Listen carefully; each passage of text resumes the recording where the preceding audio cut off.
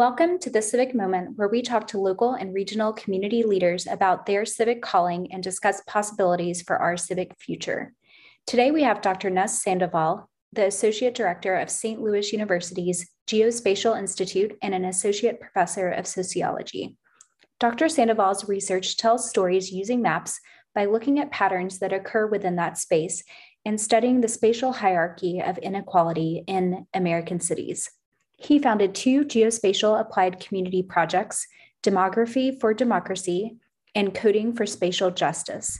Both projects are designed to empower community members to envision the future they want for their neighborhoods and to acquire the resources to make their visions happen.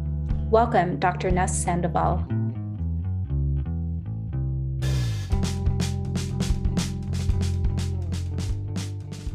So I was born in Denver, Colorado. And that's where my dad's family was at when I was born. My mom is from a small town just north of Colorado, Nebraska called Scottsbluff, and that's where they met. So I think, so the first 3 years we lived in Denver, and then my grandfather died, and then my mom decided she wanted to come home to take care of her mom. And so we moved back to Nebraska when I was 3.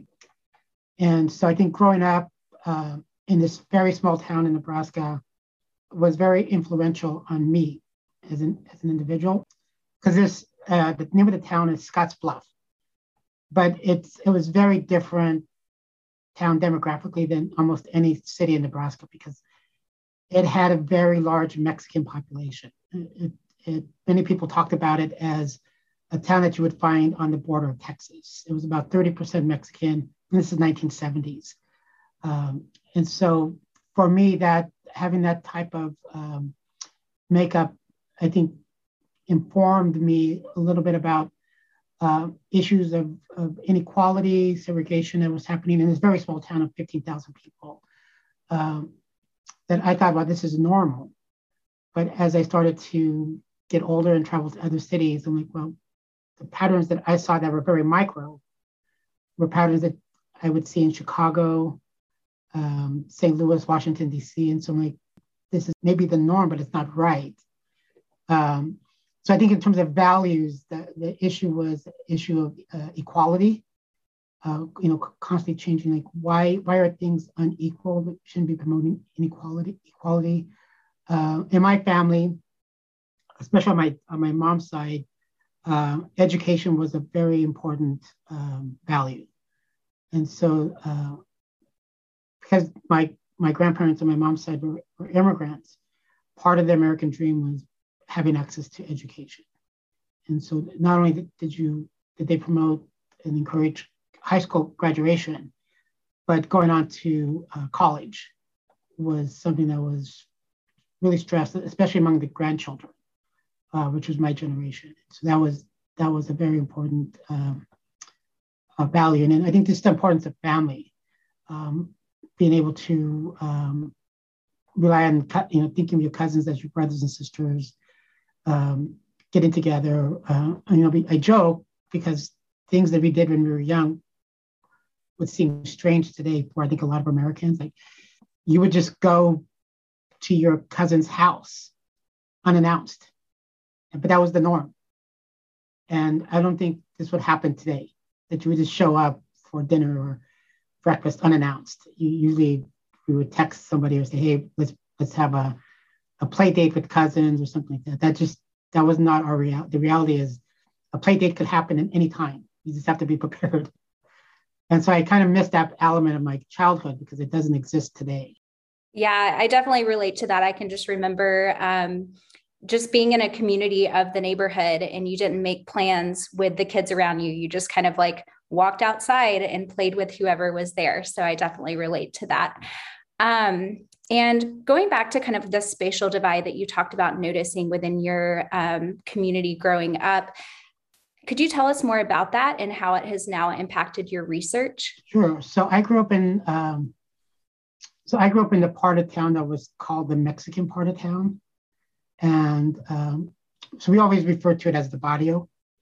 And but there was some pretty strong lines that people had, like Fifth Avenue and 9th Street. And so people always talked about that was the dividing line. But for us growing up, that was normal. This was our neighborhood. And then if you had money for the select few, you got to live outside of the neighborhood. But what I thought was I think I was fortunate because my parents, I think because of the resources that we had, I had uncles and aunts who were going to college, had influenced my mom to send me to a private school. And so I did go to kindergarten in our segregated school. But when I started first grade, my mom intentionally put me into the private school, which was on the other part of town. And I was one of the few children in my neighborhood that had that opportunity. And so I really started, I don't have my friends anymore from kindergarten. They're not with me. And so I started to see what was happening in my school, my new school, and my old friends where I went to religious class were still in the segregated school through a church. So I had got to see what was happening in both worlds. And I started, there was advantage. I think I look back now and I go into the private school, I was in a privileged space. And I think part of that, I was able to take advantage of it through education, just opportunities to be parts of different activities that just were not available to kids who did not go to the private school. I think being able to live life in both spaces kind of helped me recognize, I think at an early age, there's uneven access to opportunity. I didn't think about it. I think in retrospect, I think about it more academically and think, well, how did this happen? Because I remember, I can just give you a small story because we have pictures. Our neighborhood didn't have infrastructure when I was growing up. So we didn't have, we had dirt roads. We didn't have infrastructure for sewage. And so when it rained, the water just sat there. And the field across us was a cornfield. And so for us, that was our playground, was going into the cornfield. And so I remember that at that time they had the Chicano movement. And part of the Chicano movement was to address these inequalities. And so I remember them, like one of the ones where we have to put infrastructure in this neighborhood, like paved streets, sewage pipes for the water runoff. And I have pictures with my grandmother playing on the pipes that would soon become the sewage pipes. And then the cornfield got turned into a neighborhood park. So I think in retrospect, I'm like, well, this was I got to live through that transformation of, there was some awareness that this was not right and that something basic as street pavement should be fixed. You don't recognize it as a kid. I think when you get older, you're like, well, yeah, there was some intentionality to try to fix some things. It's really powerful how you talk about, how this early life and these personal experiences kind of shaped your vision of looking at inequality. Why, asking the questions of why is this happening in my area of town, and noticing these kind of patterns and these things like that. Now, obviously, when you take some questions like this into academia, it becomes a question of data, right? Then data starts to enter. So now, as a kid, phenomenologically, you're kind of like understanding it, experiencing it. But then in academia, there's this data question. I think when people hear the word data, a lot of folks recoil a bit inside. They're like, "Oh no, data." And so I guess one of the questions I have is, how do we make the general public feel more comfortable engaging with data? And kind of, we are comfortable with the experience, but how do we start to get more comfortable with data and talking about how data can inform? So I think about this a lot because I would argue that our personal experiences is data. And so the first part of being comfortable with quote unquote data is being comfortable with our experience, how we've lived and experienced schools or failed opportunities in your job, having children. That this is part of our experience. So whenever I teach demography, I kind of stress to my students that our stories are in these data sets, and so we're part of these data sets that have, thousands of people in them. And so we're trying to find out which group we're in that have similar behaviors that we have or similar outcomes. I think part of having people get comfortable is being able to share their experience. Because I know that a lot of people, when they have these experiences, they don't like to share them because it could be a lot of trauma associated with these experiences and a lot of just negative things. And so they just want to, that's part of my past. And so they don't want to see the data. So I think part of it is being comfortable telling your story and seeing that your story is probably part of a lot of stories that have similar parallels and experiences. And so I think that's one thing I try to stress.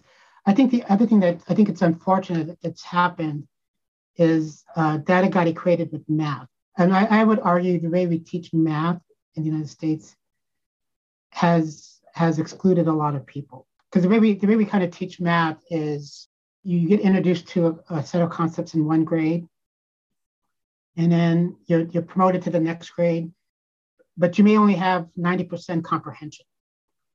And then you get promoted to the next grade, and you're like, oh, but that 10% is very important. And then you start to question your ability because, like, oh, it's a little bit more difficult. And then you get promoted to the next level, and then you're missing another 5%. And then you keep going on and then so a student they get into high school and they're like, I'm not good at math because they're probably missing 15% of the material. But this happened over their exposure to math in different grade levels. And I've seen it that if you go with the Montessori approach, where you teach it to where the student's 100% competent, and then they go to the next level, there's not this phobia of math because they're 100. The building blocks are 100%. And so as I work with older, especially students who are coming back who are trying to get a master's, and it's a different mentality that you approach as a professor, because a lot of professors teach these classes as though they're boot camp, and they make them very difficult. And if you can get through it, you're successful. Where I try to teach these classes through a form of empowerment, and it's about being competent at each level. And I think that's a different way of teaching math and statistics, and the students really enjoy the data because they're like, I get it.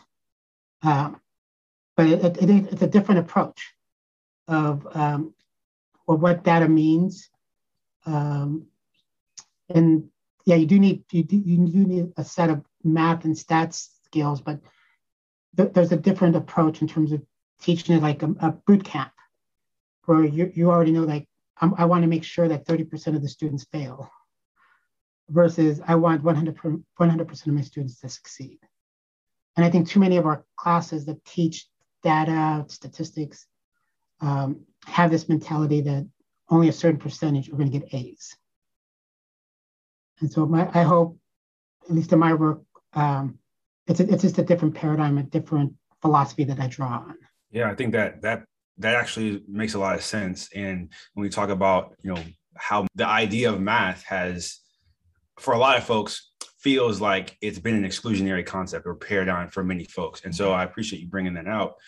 But in your work, with public policy and social policy, you're definitely in tune with how data interacts with civic engagement, with policy making. So I guess, could you tell me how data is important, or what role does data play in civic engagement, and particularly in policy making? So I think what I've seen, especially over the past 15 years, because of technology, that it's more accessible to everybody. But the access is not equal to data. And so what we've been trying to do in our work is to make it equal to people who want it, to tell their stories. But when it comes to public policy, I think people have stories and they have points that they want to present about how a policy should be implemented or things that they want to change. But ultimately, the question could be, do you have data to support that position, or is this simply an anecdotal experience? And so they're looking for data that they have that it goes back to like they have a story, and I think a lot of people understand that their story is not unique, but they're looking for objective data to say that I've told you this is my experience, and it's an experience that's out there through different types of data sets that are available. And so what I've seen when it comes to like grants, a lot of funding agencies want to see outcomes, and outcomes is measured by data, right? Like what is it that's being produced through this investment? And so you provide opportunities for people to learn how to use data for grants, to support renewing grants or going after new grants. We work with a lot of residents who are trying to grab data and analyze data for neighborhood development, or to get a seat at the table, to talk about issues that are important that other people may not think are important. Just in the past week, the number of emails I'm getting from people about the possible redistricting of the city. This did not exist in 2010. We didn't have it, but there was redistricting happening at the state in 2010, and I can tell you that I participated in that discussion. But the level of participation that's happening today, it's not even in the same realm in 2010. Like, people are engaged. They've seen these maps, they've seen the data, and they want to touch it. They want to touch the data. They want it on their computer. They want to be able to replicate what's going on those proposed maps. And so I think that's a good thing, because this did not exist in 2010, where people were emailing me saying, I want to touch data. I want it on my computer. And I'm getting emails every day, literally every day over the past 7 days. Can you share data? Can you share data? Can you share data? Can you share data? And that's a good thing, because as I mentioned to somebody a couple of days ago, the data belongs to the people. It doesn't belong to policymakers. And you should demand it. And so I think there's a sense of people feel like they should have a say in public policy, whether it's redistricting the wards in St. Louis, redistricting that's happening at the state level, how resources are allocated for opioid intervention, COVID relief packages, where you get these booster shots. I think we're in a new era where people understand that they can be vocal about those public policy decisions, but they need data to advocate of where those services should be located, how they should be located. I think that's a good thing. And it definitely didn't exist in 2000, at least when I was working with the data, because it just took so slow to get data out. But it took 24 hours. Once the census released it, within 24 hours, we were able to get the data out. And so that's pretty incredible, what's happened over the past 2 decades. I think in 2030, when we think about the role of data in public policy, it's going to be a new era where, like I said, the data belongs to the people, and a lot of public policymakers don't want to give it. I could give you my own stories of how difficult it's been to get data, but people are demanding it, and I think that's a good thing, because it does belong to the people. Yeah, and I know that we've read and looked at some of your data analysis from the last census, the 2020 census, that's showing the incredible growth in St. Louis, specifically from Latino, Asian, and other minorities. What do you see as that growth meaning for the city of St. Louis? So the city, it's kind of interesting, because it goes back to this data question. And I think about this, I don't say every day, but I think about it at least once a week. Because depending on the data you use, you have a different story that you could tell about the city of St. Louis. And so there's a story that's happening in the Central Corridor about the millions and millions and maybe even hundreds of millions of dollars of investment that's happening. And you see you see these houses and condos for rent, and you're like, wow, this is like Chicago. It's like the Gold Coast in Chicago. And then you're like, this is a good thing. You see things being built, and you're like, okay, so there's data to support this, right? And then you see other data that's coming out that's saying, well, this is not good news. It's actually really bad news for the city. And then you see another data point from a different source, and it says, well, the news is kind of mixed. And so it's hard. I think so when it talks about this, when we talk demographically about the city, I think there's a recognition that, and I guess I could share this because I think it's going to be public here in a little bit anyway. I think there's a recognition that the city's changing demographically, and it's been changing. I mean, we have these charts now that show this, but there is an exodus of the Black population from the city. And it's not new, but what's new is that the exodus of the white population is declining. So the exodus of the Black population is on track to exceed the white population. And so that's going to, if things continue, the city's on track to become a majority white city again. And that's, I think for a lot of younger people, that's new. Because I think a lot of people see St. Louis as a majority Black city, especially if you take this conversation of the redistricting that's happening, what this means for the city if you have Black families who are leaving, maybe you have some Black professionals who are still moving in who are single, but that's not what's happening with the white population. And then you see, they're talking about the city boundaries now, you think, well, you still see some growth in Latinos and Asians and multiracial, what this means in 2030, for example, if this continues. And so it's I think for me, it's this, depending on the data source you use, you could have a different story, a different theme that's there. So I think the city is becoming more diverse because it has a growing Latino and Asian population. But at the same time, I think you have to be concerned that you have a Black population that's leaving, and it's leaving at a faster rate than the white population now. And it's not leaving. I think the point of our research is like, if it's randomly leaving throughout the city, that's one thing. Right? If it's just a random process, but it's not random. That they're leaving certain neighborhoods. And the white population moving into the city is not random. They're moving into certain neighborhoods. And so these ultimately come down to decisions of where the city decides to invest and make neighborhoods safe and beautiful, and where they decide not to invest. And so this is part of the research we've been doing over the past decade that, and it's not just the past decade, we're talking several generations of administrations where the investment has not been intentional to benefit all the residents of St. Louis. And so I think we're just starting to see differential outcomes. And so I think it's good that the city is becoming more diverse, but it's some of the points from these data points is like, but the city didn't grow at all. Zero growth.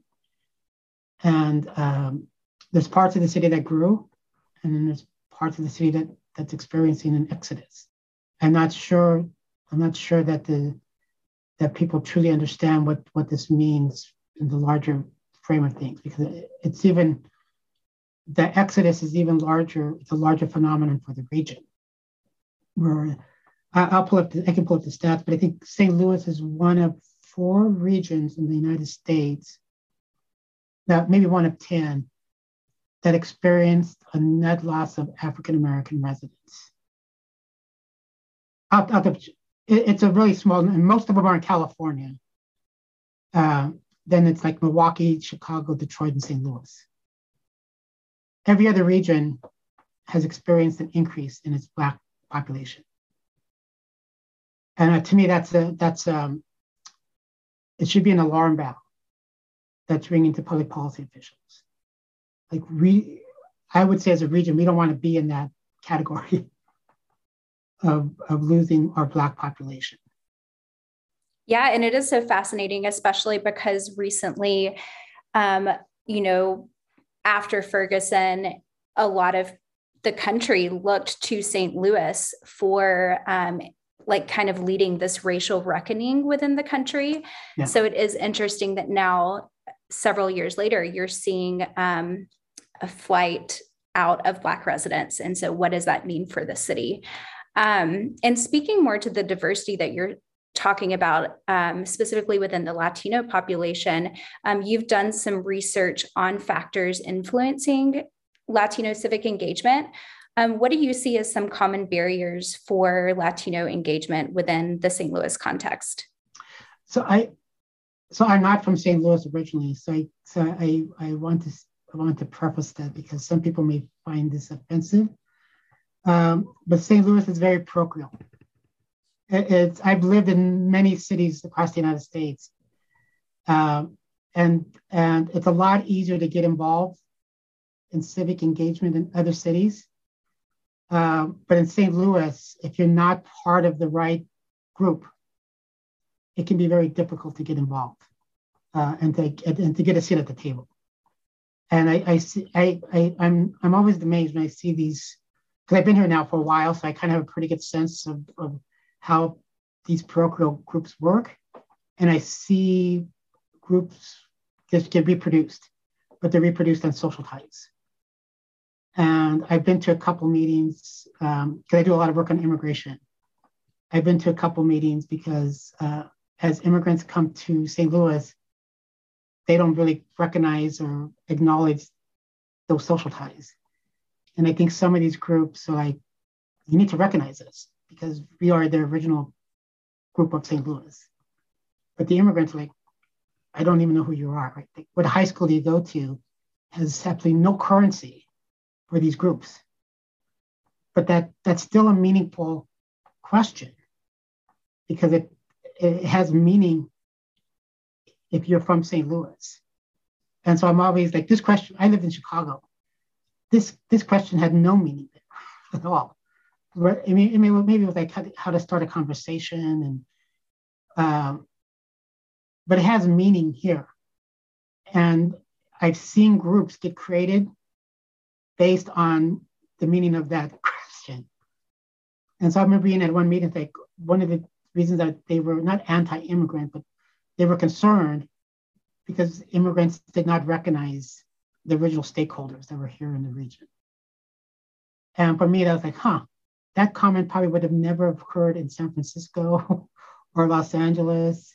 And I'm not saying that they're not, and of course there's parochialism in those cities as well, but I think in St. Louis, the parochialism is very strong here. And I think it's, so when Latinos, especially immigrants, come to the region, it's hard. I think it's changed a lot in the past 5-6 years because like I said, that question has no meaning for people not from St. Louis.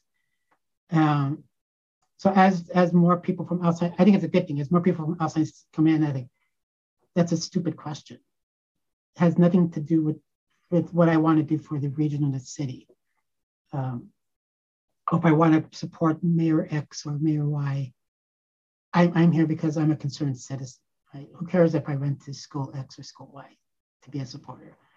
So I think that's a good. I think breaking down this parochialism is a good thing, and I think so as Latino immigrants come, not just like immigrants, but just Latino, like about 2/3 of Latinos who are in the region are from outside. We're never born here. Like I'm not from here. Just about everybody I know who's a peer, we're not born in the region. And so I think as more people from outside the region come in, the question is asked, but it's not meaningful. Like I would never form a civic group based on a social tie of people that have been to a certain school. And so I think that's a good thing, but it still happens. These groups are still formed based on some resemblance of that question. Being someone who's lived in the St. Louis region, I grew up in this region for most of my life. I can definitely say that there is that sense of, different parts of the county, like there's just like a sense of belonging, in these names. And so your perspective is important, right? People come outside and are helping to build a region, but also able to critique, okay, look, we gotta break this down. We gotta make it more accessible. And, so for, looking at Latino civic engagement, what are some of the ways that you've seen people navigate successfully and start to get involved and like find a foothold in the community once they arrive and once they're participating? So I think what I've seen it's fairly positive is I think civic engagement, this is my articulation of it, is I think there's the concern of the human condition, that you want people to live with dignity. And so I think the churches have been very open, especially the Catholic Church has been very open and like, let's talk about this experience. Let's give space and let especially Latino immigrants, kind of think about how to leverage the churches and the relationships that exist there and build interfaith relationships with non-Catholic institutions. And so I think that's been a very positive thing that I think the Archdiocese has done, right? The Archdiocese was very intentional in saying that we have to create this office. We have to invest money and bring people in. If you really want engagement, it costs money. It cannot be free. And there are a lot of people who are willing to do it out of the goodwill of their nature, and that's great. But as institutions, you have to invest in creating that civic infrastructure, and it costs money. And so the Archdiocese invested and you can see what the fruits of that investment are, I think. And so that's one.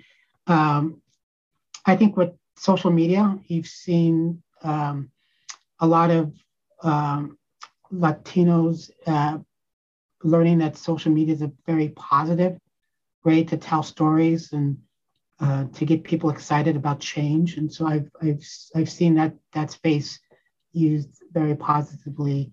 I also think because it's just an example of the St. Louis City process of redistricting the wards, people being able to communicate with each other and build coalitions. And so this is not simply a Latino issue, or it's simply not an Asian issue, or it's not a Black issue. It's an issue of fairness and representation. And so that's been fairly impressive to kind of see being vocal. And I think it's okay. I think it's okay to have public disagreement. I don't think disagreement is a bad thing. I think you should talk about these issues and come to some type of consensus of, I'm not going to get 100%, you're not going to get 100%, but let's come and let's talk about these issues and how can we get to consensus on the public policy issue. I want to say I'm familiar with the work of the Immigration Task Force in St. Louis and in the Archdiocese, and I've heard work that they've done on the immigration front. And so it's really interesting that you mentioned the connection of churches for Latino residents, because that same thing I've heard with, in the African-American community, with the churches being a space of leadership, of empowerment. So to see those connections there. I also want to touch back on something you just mentioned about coalition building, representation in things like ward redistricting and things of that nature. There was a lawsuit in Illinois, in Chicago, connected to the MAPS redistricting happening there. And you're curious about, your work obviously is you use maps to tell stories. You analyze maps, data to track everything from poverty, homicide, access to health insurance. So I guess like for you looking at this conversation, how has this process for you and the data and the work that you've already done, how has data, I guess, played a role in shaping this conversation around redistricting in St. Louis and kind of looking at the future of that conversation in the city? I think I've been fortunate because I've been part of conversations throughout the United States with the redistricting of 2020, and I can share this because I'm fairly transparent. But I was invited maybe 7 or 8 months ago to be a consultant in Chicago because they're redistricting their wards as well, and to even a couple of law firms reached out to me as possibly being an expert witness and so forth. But I was very clear that I'm an academic and that the work that I do it's not political. I believe in democracy and I believe in giving people power, and that if I was going to be driven by a different mission than some of the groups were there. And then I think once that message was heard, I was no longer invited to be at the table, which is fine. So I do believe that there is a place to have this conversation about data, about democracy, making maps. And like I said, my goal is to give the data to the people. Let the people speak, let them use it. I do have a problem though with politicians making maps, because I think there's a conflict of interest there. That it's kind of like I'm going to write a job description for myself, and I'm going to write it just so I can get the job. And I know it happens all the time, but I think a job description should be for the public good, the common good. And I think what's different today is that we have technology that can make maps that do not involve politicians. And people are afraid to engage in that technology because the maps will look different.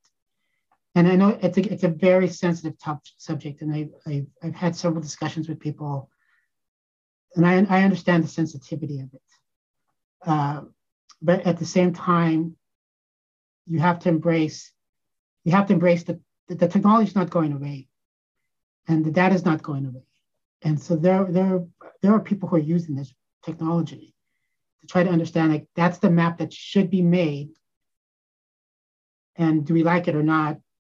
They're making that map. They're not making it public, but they're like, that's the map that one day will be made. Let's make sure that map does not get made. And I think we have politicians like, yeah, we don't want that map made either. And so it's on both sides, right? That when you make maps that are for the common good, I would argue everybody wins and politicians lose. I'm working with conversations with friends in Chicago in the process, and it's very clear that those maps that were presented were probably not maps that are objective. But people are afraid that if you make objective maps, people are going to lose power. But it goes back to one of the points that you talked about earlier about that the diversity of the United States is changing. And so as a demographer, we look at our data. So in many ways, we're studying the past, the recent past, to try to get a sense of what the near future looks like, what the long-term future is going to look like. And so we know we are pretty good because we're a pretty stable country. Our birth rates are stable, our death rates are fairly stable. So we have a pretty good projection of what the country is going to look like 10, 15, 20 years from now. And so we know that the United States is changing demographically. And we know what those projections will look like in 2070. And I know a lot of people don't like to talk about this, but I'm always engaged in this discussion. Like, yeah, 2040 is kind of an interesting year, but wait till 2070, 50 years from now. And so I have a child who's 6 years old. I'm like, when he's 56, and it's hard for us to kind of understand this because I won't be around. But imagine what his experience is like in his he's a kindergarten. And you look at his kindergarten grade, and like, that is one of the most racially diverse grades I've ever seen in my life. But that's going to be his experience in 2070. That he's not going to know anything different, except that in his grade school, there's like 30 languages spoken. He's interacting with people from different backgrounds. That's the norm for him. And that's going to be the norm in 2070. And so it's hard for a lot of people to understand that the norm in 2020 is not going to be the norm in 2070. And so we have to really understand that our politics are going to be impacted by this. I always say, as a demographer, I'm more interested in studying 5-year-olds because 5-year-olds, 50 years from now, that's the future of the country. Study that cohort because we're a passing generation, right? But that generation is going to be pushing us out. In 15, 20 years, they're going to college, and then they graduate from college, they're going to be going into the professions, right? They're your future doctors, your dentists, your lawyers, your businessmen and women. And so if you go to a kindergarten class in Parkway, and you look at that diversity that's there, you're like, that's what America's going to look like in 2070. And I think it's not what we grew up with, right? And if we grew up in a segregated area. How could we also use data in general to inform revitalization efforts in the city and county and surrounding metropolitan area? Yeah, so I think one of the most important things that's happening is that some data is becoming privatized. And so to get access to it, you have to pay for it. And so when it talks to, I'm always amazed by the amount of data that comes from the government that should be free, but then it's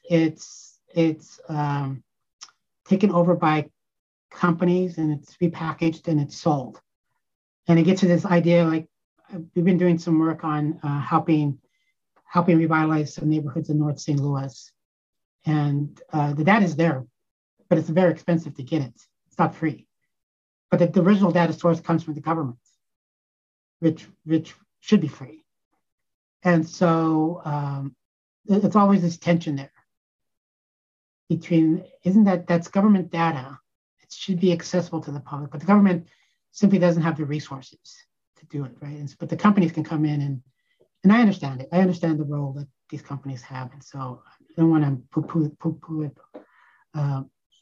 But there's a lot of good data that should be made available to the public when trying to reimagine urban spaces and say what can exist in these parcels, or what type of grocery stores or businesses can go there based on what's being developed in other parts of competing neighborhoods, so that is there, but it's not free, and it's very expensive. And as a professor, I have a pretty good idea of how to get it, but I can't get it all because it's behind paywalls. And so we were doing some work on gentrification in North St. Louis, and we did our best to give the neighborhood organizations what we could give them using our resources here at SLU. But even then, it was expensive. It was not, a nonprofit could not get this data. And I just encountered this a week ago. Like, we have access to data, and when a nonprofit tries to get it, they have to pay for it. And so it's an unfortunate circumstance that exists there when the nonprofit's trying to provide services for food insecurity households, right? Or looking at vacant parcels that potentially could become single-family homes. So these are larger issues, and so I think that there's a role there, and it should become more available. But I would also say a lot of people are afraid of that. I think a lot of people in power are afraid of that. The data may offer a different perspective of how money should be spent or how resources are allocated. And what can we do instead of being afraid of the data? How can we use data to be hopeful about the future? How do you do that? So we, hopefully we're going to get back to this. I heard that we can bring visitors back to campus, but we used to have community hackathons. And so we invited community residents to campus, to our labs, because we have data that we pay money for it, but for that one day, it's free to the public. And so when we first did this, people would come and like, I can't believe this is free. you're here on campus. You can download as much data as you want.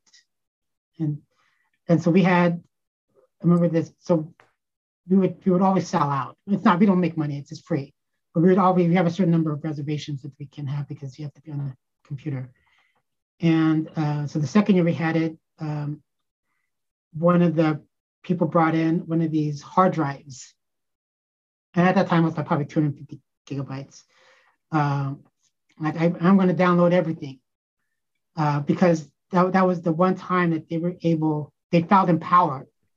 Like, I have the data, it's going to be free this one day, and I'm going to take it back to my community. And he was so excited because he was just downloading as much data as he could give because it was free and it was accessible. And we had one scheduled in the month of March, but it got canceled because it was the week that COVID happened, and it was the week after our spring break, and it got canceled. So we told we can't have people on campus. We can't have visitors on campus. But I heard that policy is going to change in January, and so once we can start having visitors back on campus, we will continue our community hackathons again. And each year is a different theme. So one year it was on immigration, one year it was on the Dalmore Divide, one year it was on lead poisoning of children. And so each year we have a theme, like, if this is your issue, come and download data. And most of it's free, but to download it in the way that we're able to download it, it would take somebody, anywhere from 60 to 80 hours. And because of some of the subscriptions that we have, you can download it in 2-3 minutes.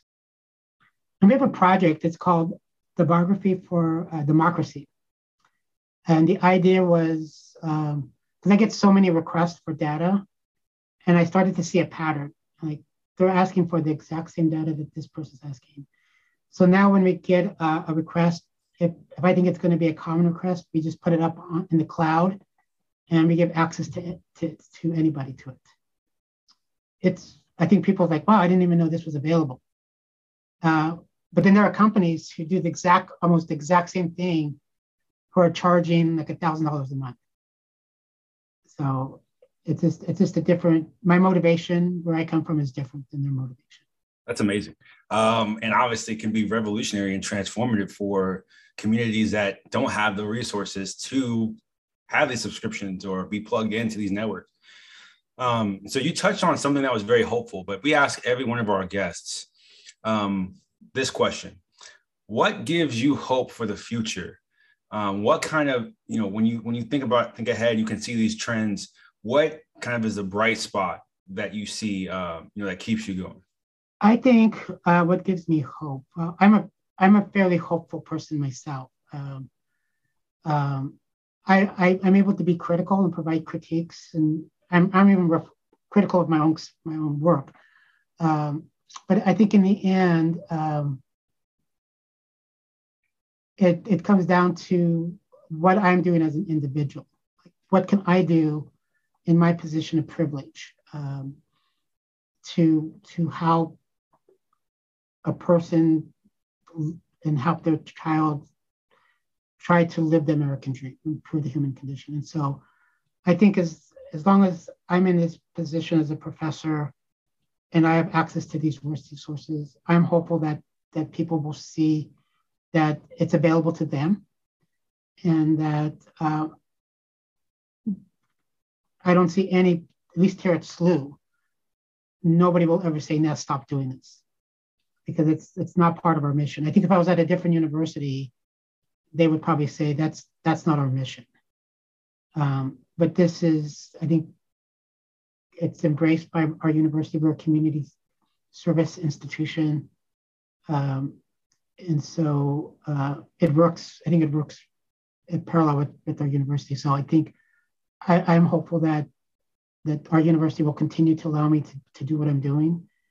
But I also think when I look at the younger generation, and I look at how they understand privilege and how they understand the common good, even though they may not use the words "the common good." I can see it just anecdotally through my children that they're very hopeful. That what I experienced as a child is something that they'll probably never experience. I should say never, but that I think they're very aware that they have different opportunities, and they don't have to reproduce and recreate institutions of exclusion, of discrimination, and that they can stop it in their generation. So I really do. I think if you look at this, and when I look at the younger generation, I'm like, this would never exist 30, 40 years ago. Because the processes there was de facto segregation happening all over the place. And it's still happening today. But I see intentionality to break it down. I'm not sure we'll ever solve these issues that were created through the Supreme Court and the real estate agencies and the disproportionate impact on public education. But I think I want to be hopeful that that there's a younger generation that will learn from our mistakes. And like, our generation is different. We're much more diverse. We appreciate that diversity. Like I didn't grow up in a very diverse, even though it was had a very large Mexican population in my town. I think we only had 2 Black families. And so it wasn't until I moved to Lincoln, and really when I moved to Washington, D.C., that I really understand what the Black experience was about, right? But my children are exposed to not only the Black experience, but the Indian experience. And so for them, it's like, this is very common. Is try to understand and appreciate different cultures and say that this is just part of my life, things that I value. And so, like I said, I think in 2070, it's going to be a very different country than 2020. And just look at, you get a chance, just kind of separate all these cohorts and just look at that cohort that's 5 and under. And you'll see it's just radically different. It's a radically different cohort of Americans. Thanks for being with us as we dive into this civic moment. You can find the Gephardt Institute for Civic and Community Engagement on Facebook and Instagram, and you can subscribe to This Civic Moment everywhere podcasts are found. Be sure to drop a 5-star review and give us your feedback in the comments.